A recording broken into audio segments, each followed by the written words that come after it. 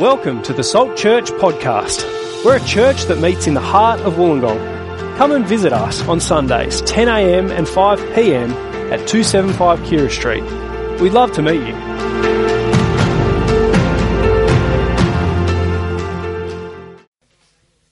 Thanks, Fee. No, it's my fault. It's important to pay attention in church, especially when you're the pastor. Great to be here. I'm Michael, lead pastor here at Salt. Wonderful to have you if you're here this morning and you're fresh to church, new to Wollongong, new to Salt, so welcome. I'm going to pray for us and then we're going to get into 1 Corinthians 15. I'm really looking forward to opening up this part of the Bible as we hear what God has to say to us about life after death. So let's pray and ask God for help. Our great Heavenly Father, we thank you that you are the God of life, life eternal. That you have done something extraordinary in history to ensure that if we put our trust in your Son Jesus, we'll find ourselves there. Forgiven people, people with a new hope, a new trajectory. Lord, please help us to realise these things afresh this morning. Help us to respond in a way that pleases you. Help those of us who are still unsure about these things. We pray for your help. In Jesus' name, amen. Well, do you want the good news or the bad news? Bad news. Which one do you like to hear first? I do like to hear the bad news first. I just like to get that out of the way and then move me on to the good news. So there's a little bit of a tip if you're bringing bad news. Because I figure when people say, do you want the good news or the bad news, they're really wanting to tell you there's some bad news, right? But tell me the bad news, then tell me the good news. Now, when it comes to the good news of Jesus, you do need to understand some bad news first. It is essential. You won't get the good news, you won't appreciate the good news unless you get the bad news first. In fact, you won't even make sense of the good news unless you first understand the bad news. When you hear the bad news, you will realise how very, very, very good the good news is. Now here's the bad news. The bad news, we looked at it last week. The bad news is 1 in 1 people on the face of the planet die. Death has a 100% strike rate. It is the tragedy of all tragedies. Make no mistake about that. It is our worst enemy. It makes a mockery of our lives. It brings our lives to meaninglessness. Now this week I spoke to an old friend. We were at college together. In fact, this week was our 20th reunion of us graduating from Moore College. So we turned up in the year 2000, or 99 I think it was. This is not working, is it? We graduated in 2002, plus 20 years is 2022. Anyway, we were fresh-faced young men and women looking to go out, share the good news of Jesus, and we turned up this week looking not fresh-faced, haggard. But it was really fascinating. I bumped into a good mate, Andrew, and Andrew's been a pastor for a number of years. He's been a missionary overseas. He came back to Australia a few years ago, and he decided, I need to take 18 months off leading a church. I just need to do something different. And for some reason, he chose to be a funeral director. So it's not exactly a break. But for 12 months, he worked for this funeral company. And he told me that he reckons he attended over 300 funerals that year. He just saw every spectrum of life deal with death because that's the nature of death, it doesn't discriminate. And he saw just the enormous grief that people go through, the heartbreaking things that they do at the graveside, the things that they say to one another to comfort one another, the things that are said up front publicly, to deal with death in all sorts of ways. And I asked him, I said, how many people stand up and say, death is the end, that's it. There is nothing beyond the grave. And he thought about it for a while, and then he said, I can't think of anyone. And it's not to say that people don't believe that, they do believe that, but when it comes to the funeral, no one's confident enough to say that. There's not enough consensus in the room to conclude that's what we're thinking. Everyone, he said, at least wanted to believe there was something beyond the grave. And so funeral after funeral, he stood there. He used to be the person who spoke at the funeral. He stood there as person silent and listened to this and was busting to say, Jesus is the answer. He said it actually motivated him to return to gospel ministry. I can't bear the fact that people are lost in grief. There's an answer. I want to tell people about it.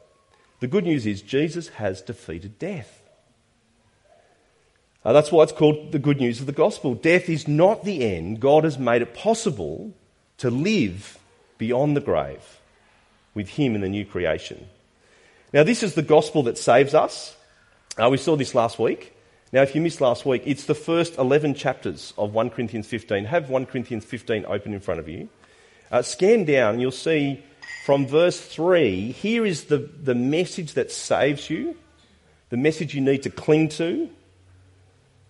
Let me summarise it for you. This is the message you need to believe to be saved. This is the message that will get you to heaven. Verse 3, Christ died for our sins. He was buried. He was raised on the third day. And he appeared to many people in many different places at different times. This is the historical facts. This is real. This is what it means to be saved, to believe this. Verse 2, saved from God's righteous anger if you hold firmly to it, if you believe it. If you come to Jesus and say, I acknowledge I need you. I need to be forgiven. You've died in my place. I haven't always lived your way. Thank you that you've taken the hit for my sins, that you've been raised to life, that my sins have been dealt with, that I can now be forgiven. I recognise you as the Lord. You are saved. That's the precious message that's here. And can I say, if you're in any doubt about that today, do come and talk to us. Do write something on your Connect form, come and speak to someone, or even if you're unsure, come along on Wednesday night. Fee pointed this out to us. Life is a place to explore who is Jesus, what does it mean to follow him, answer those questions, get it sorted out, so you might have that confidence beyond the grave. Now, this gospel is massively precious. Believe this gospel and you have eternal life.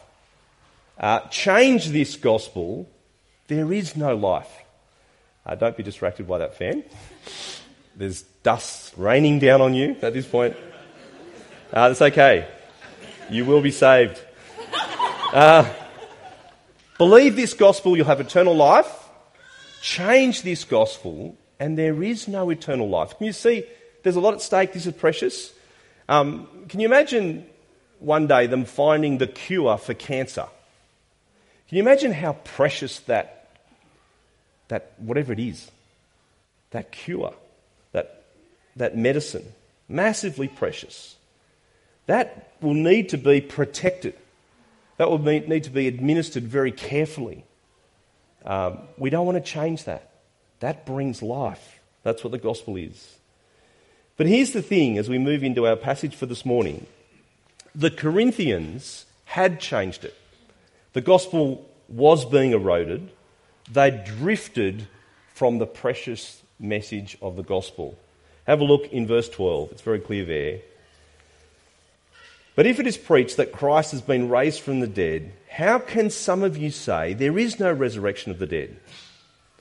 Now, I don't think they're saying there's no resurrection at all. It was common in the Old Testament. If you were Jew, you were heavily influenced by this belief that there is a resurrection to come. There's no question on that. But I think they're saying there's no bodily resurrection. It's not a bodily resurrection. It's only a spiritual resurrection. And I think when you understand what they're influenced by, a Greek understanding of the body, it's called Gnosticism, the view that the spiritual is good and the material is evil, is bad. So you relate that to the body. The body is evil. The body is to be discarded. The body doesn't matter. The spirit, your soul, is what matters. The body will go to the ground never to stay there, and the spirit will go. Your spirit, your soul will go to be with the Lord. But Paul says no. Jesus' body was real. I reckon that's why in that first 11 verses he goes to great lengths to lay out the evidence for Jesus' bodily resurrection, that he appeared. You see it in 1 John, you see it in Luke 24, don't you? Touch me and see. We're eyewitnesses. We've seen, we've heard, we've touched Jesus. He was real. He ate with us. He spoke with us. And it's really, really important because Jesus' bodily resurrection means we will be bodily resurrected on that last day. A bit more on that later, a bit more on that next week. But Paul says there's 10 massive consequences if you don't believe these very things that we've just been talking about. Look at verse 13. If there's no resurrection from the dead, first, not even Christ has been raised. We're in serious trouble. If Christ has not been raised, that is a complete game changer. Second, our preaching is useless. We've not been giving and proclaiming the life-saving message of the world. It doesn't have that power. It will not change you. It will not bring life. Third, your faith is useless, or verse 5, it is futile. That is, you trusted in a Saviour that cannot save you, who cannot bring you beyond the grave. He didn't defeat death. Death defeated him. Fourth, the apostles are false witnesses about God. They've either been seriously misled about Jesus, or worse, they're deliberately deceiving people about the resurrection of Jesus. Fifthly, you are still in your sins. That is huge. The penalty for sins has not been paid for. That transaction that we said took place at the cross did not take place.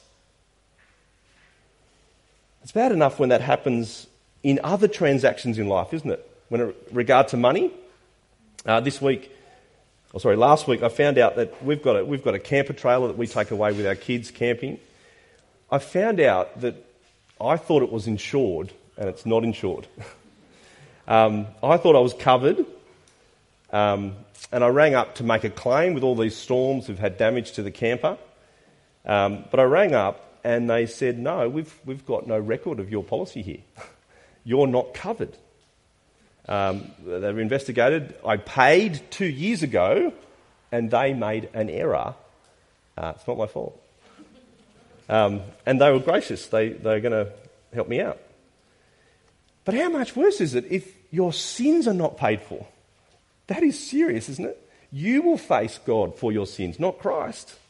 You're not covered. 6, those who died in Christ are lost. You can actually say goodbye to those people that trusted Jesus. You thought you were going to see them again. You're not going to see them again. They've gone to the grave, never to return again. 7th, we are to be pitied of all people. That is, you have a false hope. Better to have no hope at all. You've been given something that will not deliver. It's wishful thinking. You actually need to go home today. You need to stop coming to church. You need to stop calling yourself Christian. I need to get a different job. It's that significant, isn't it? It's a hoax. 8th, look at down in verse 29 now. Baptism for the dead doesn't make any sense. Now this is a strange verse, isn't it? Verse 29. Lots of people have tried to make things out of this. It's certainly not baptism for the dead, so people were being baptised for someone who'd already died with the hope that they will affect their salvation in the future or in the present. So it's not something that Paul practices. It's not something the Apostle Paul approves of. It's not Christian. But Paul says even that weird practice doesn't make sense. The Mormons do it. It doesn't make any sense, but it even more doesn't make any sense if there's no resurrection from the dead. I reckon even proper baptism, a right understanding of baptism, doesn't make sense. The kind that we're going to do in a month's time, so we're going down to Wollongong Harbour end of November, when the weather will surely be warmer and there will be no rain. Come and talk to me if you want to be baptised. If you've become a Christian in the last couple of years and you want to be baptised, I'd love to talk to you and prepare you for that. But even baptism, a right understanding of baptism, that it's a symbol of being washed, of being buried under the water with Christ and then being raised out of the water like we're going to be raised with Christ. Even that doesn't make any sense if Christ didn't rise from the dead. Ninth, he says we've endangered ourselves for no good reason. We've suffered. We've given our lives. This has cost us. It's all in vain. But look at the 10th one, verse 22. If the dead are not raised, here's what you should do. Eat and drink, for tomorrow we die. See, if there is no resurrection, it makes perfect sense to live for now, to cram in to this life as much as you possibly can, to live for yourself, to make yourself as happy as you can be, as comfortable as you can be, because there is nothing else to come. If there's no resurrection of the dead, then Christ has not been raised. Everything falls over. All of Christianity comes crashing down like dominoes, like a house of cards. Take the resurrection, the bodily resurrection of Jesus out, and you have nothing. Paul says we are to be pitied amongst all people. Go home. Now, if you think about it, if there is no resurrection, it has a huge effect on your morality. Paul wants to say there's a tight connection about what you believe about Jesus and his resurrection and the way that you'll live morally now.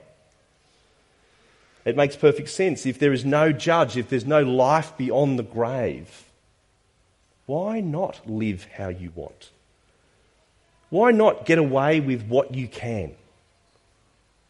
You may be good. You may want to be good for all kinds of reasons. And it's so good that so many people live with that mindset, isn't it? In God's kindness. But there's no good reason to do it. It's that moment when you say to yourself, and I'm sure you've said it to yourself or you had people said to you, who's going to know? Why are you so concerned about the way you live? About your morals, your ethics at work, the way you do business? Who's going to know? God's going to know. God has saved me. God has sent Christ to die for my sins. There's a life to live for him now and into eternity. It matters. Look at what Paul says in verse 33. Do not be misled. Bad company corrupts good character. Come back to your senses as you ought and stop sinning. For there are some who are ignorant of God. I say this to your shame. See, there are people living in their community who are ignorant of Jesus, who don't realise Jesus has died for their sins, has risen bodily, and there's a life to come. And why is it that that's the case? It's because they haven't heard it from the Corinthian church, and they certainly haven't implied it from the way they've lived. In fact, I think Paul's concern is, if I looked at your church, Corinthian church, I might have even inferred the opposite, that there is no resurrection. And I say it to your shame. I went to a party last night because parties are good. Jesus went to parties. You just have to choose the right parties to go to, right? You need to know when to turn up and when to go home and all that kind of thing. But this party, the hosts were Christian, and they've spoken to their friends about Jesus. But you know, the thing that I noticed last night, it's actually my friend who's Canadian. So he introduced us to Thanksgiving. If you ever get invited to a Thanksgiving, you really need to go. It's a lot of fun. You all go around the room. You need to give thanks, whether you're Christian or not. It's a tradition in Canada and America.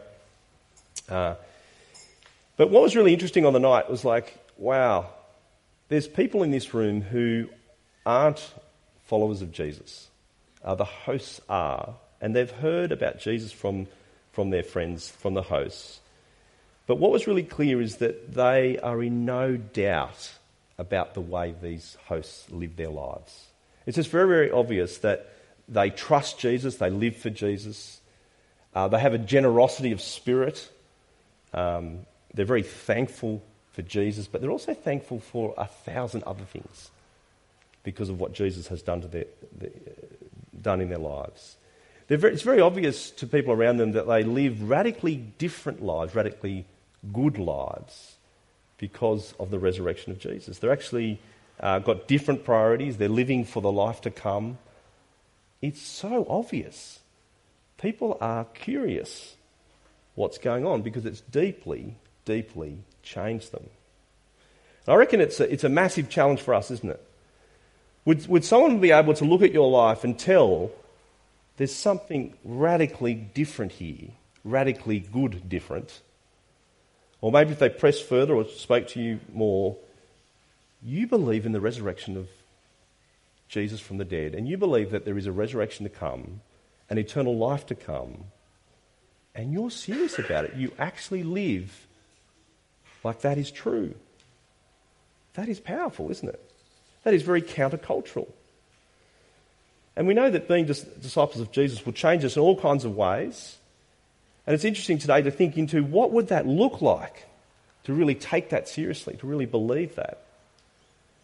There's 1,000 things, isn't there? But let me point out one thing to you, and it's a thing that Paul points out 7 chapters earlier. 8 chapters earlier. My maths is terrible this morning. 1 Corinthians 7.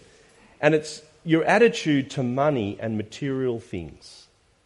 Our culture holds on to money, lives for money, holds on to material things very, very tightly. And here's what Paul says, amongst other things. 1 Corinthians 7 is on the screen. I'll read it out for you. 29. He says, the time is short. He's talking about the judgment to come. From now on, those who have wives should live as if they do not. Those who mourn as if they do not. Those who are happy as if they were not. Those who buy something as if it were not theirs to keep. Those who use the things of the world as if not engrossed in them. For this world, in its present form, is passing away. It's radically different, isn't it? Do you believe that? It changes all of life. But here's the thing. The bodily resurrection of Jesus from the dead has set 2 irreversible things about the future in motion. Here's the second half of this morning's talk. 2 future certain realities are coming now that Jesus has been raised from the dead. Let me give them to you. First is the bodily resurrection of all those who are in Christ is a certainty. That will happen. Have a look in verse 20. But Christ has indeed been raised from the dead, the first fruits of those who've fallen asleep. Or look down in verse 23. But each in turn, Christ the first fruits, then when he comes, those who belong to him. It's a beautiful verse, really important to get this. Jesus rose bodily from the grave, and he is the first bodily resurrection of many, many more to come. And so as sure as you see Jesus' resurrection, as sure as that was a reality, all those who trust in Jesus will also be raised on that last day. That's what the first fruits means. It's a farming term. It's the first crop. Look at that healthy, beautiful crop that's come up. It's a sure sign of a massive harvest that is to come.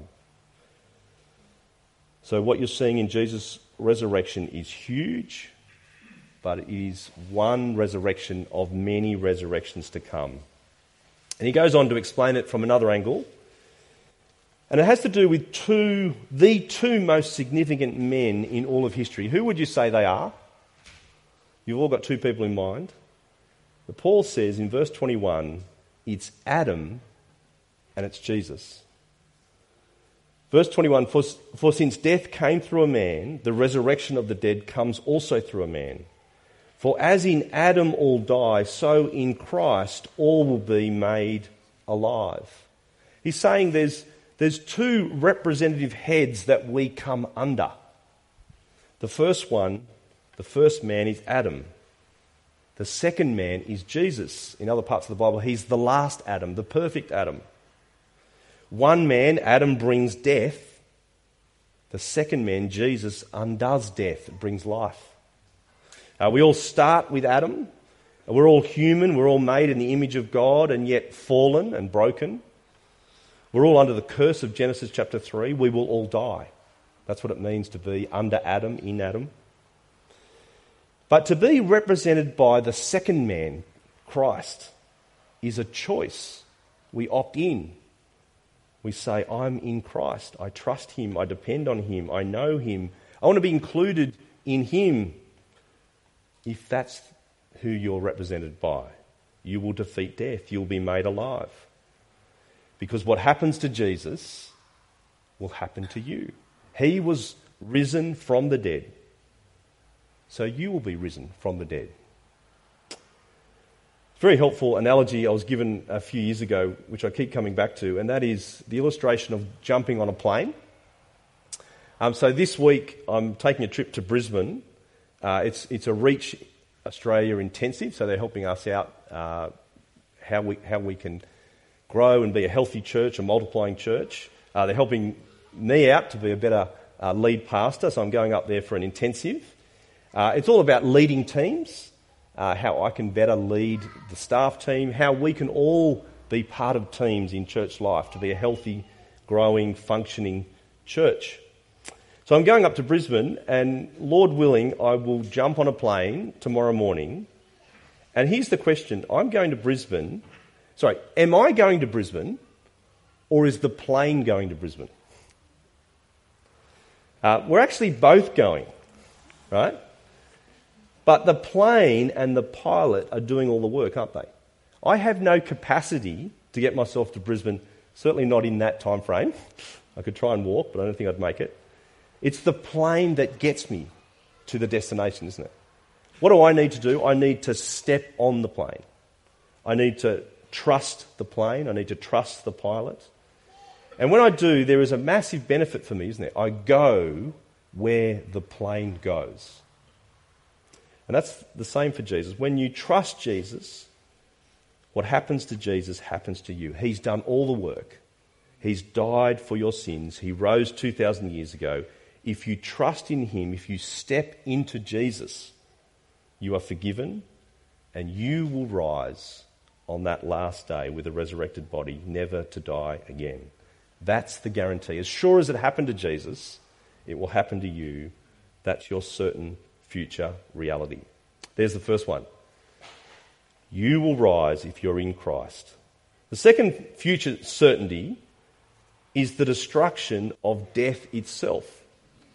The great enemy of every human being will finally be destroyed for all time. Look at verse 24. Then the end will come when he hands over the kingdom to God the Father after he's destroyed all dominion, authority and power. For he must reign until he's put all his enemies under his feet. The last enemy to be destroyed is death.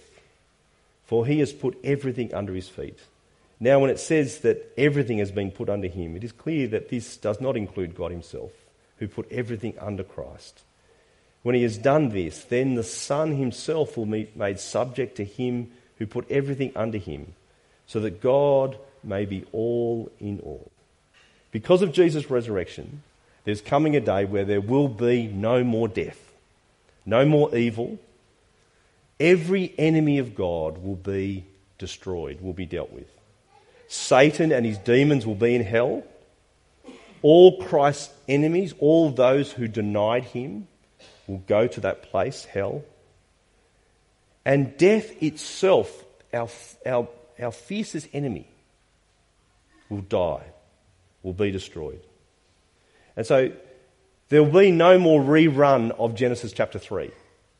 A beautiful world with God and us relating in love to one another and to him, ruined because of sin and Satan. Satan won't be hovering around on the outskirts of the new heaven and earth. You'll have no fear of sin, no fear of death. It will never, ever enter again. It would be so awful if that was the case, wouldn't it? But what a relief, what security, what safety that Jesus has achieved this once and for all, death defeated. everything in its proper place under Jesus Christ. And Jesus will sit finally under God the Father for all eternity, and we will share with Jesus the joy of living endless days under the Father. As it says in Revelation 21, there'll be no more death, no more crying, no more pain, for the old order of things will be forgotten. What an awesome day. How good is it, that last day, where there'll be no more funerals, no more coffins, no more loss, grief, no more graves, no more sickness, no more sin, no more death. God will be all in all, which means God will be king. God's rule will be finally and eternally uncontested. What a great day that will be. Can you see how massive the bodily resurrection of Jesus is? Can you see what enormous hope comes from that? Can you see how that changes everything?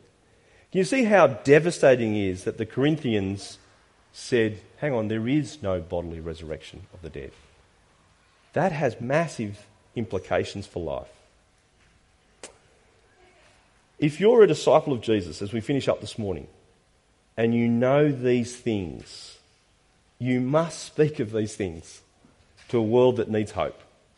You mustn't remain silent to a world that is grieving, lost, hopeless, a world that's in fear of death, facing sickness, caught up in sin, facing the judgment of God, scared of death, not knowing what to say at funerals. You must speak. And you must live in such a way that speaks of these great things. And it really is a radical game changer, isn't it, to believe in these things. To have that rock-solid confidence that I will be raised on the last day means I can suffer now. I can go through all kinds of things now, knowing that is my end goal. That's where it'll all end up well in the end. I can take risks for Jesus now. I can give up myself, my life, for the sake of others. I can be generous now. I don't have to be tight-fisted with the good gifts that God's given me, because there is a life to come. Paul says, to live is Christ, to die is gain.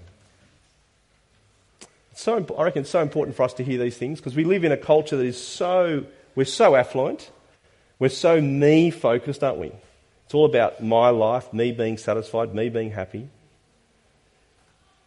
But do you live a life that's shaped by the resurrection to come?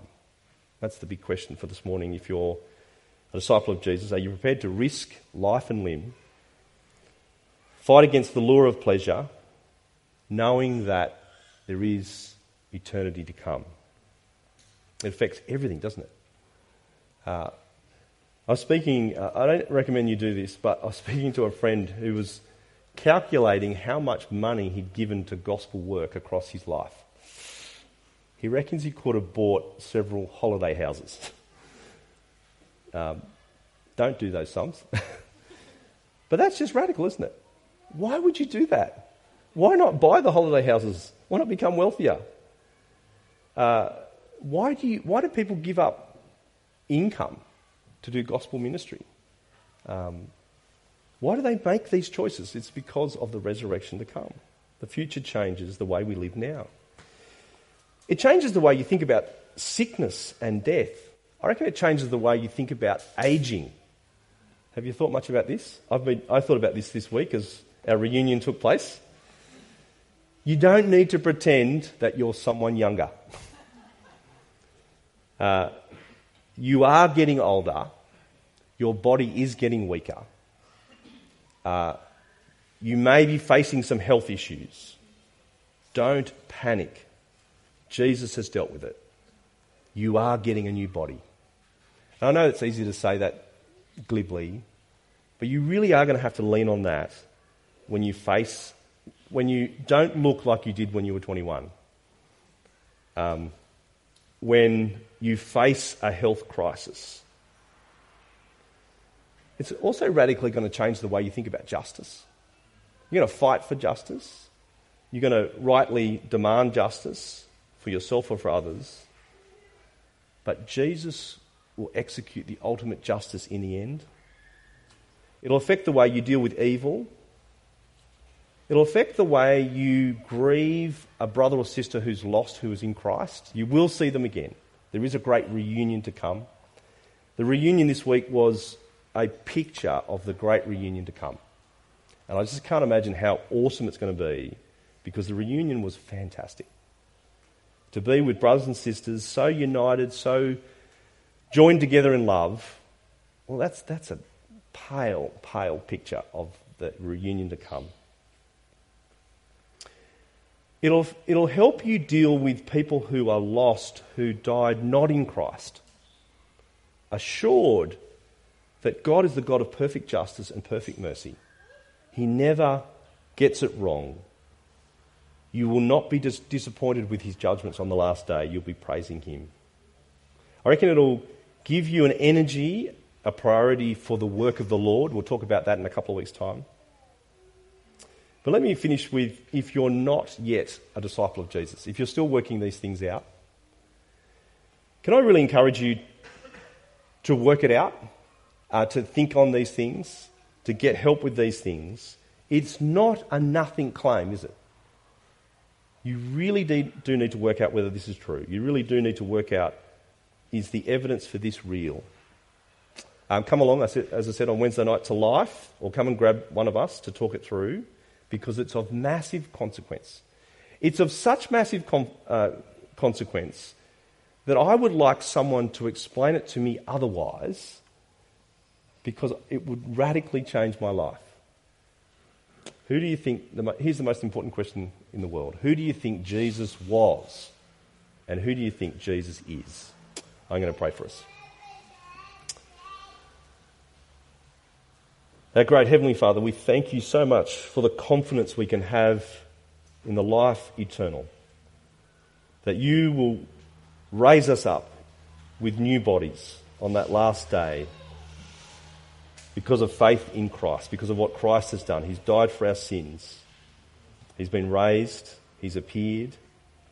Our sin has been dealt with. You've conquered death. Father, thank you for the hope. Thank you for the radical transformation, the radical difference that makes to our lives now. Father, help us to set our eyes again on Jesus and eternal things this day. And Lord, we do pray for those amongst us who are thinking these things through. Help them as they explore who Jesus was, who Jesus is. And we pray it for your glory. Amen.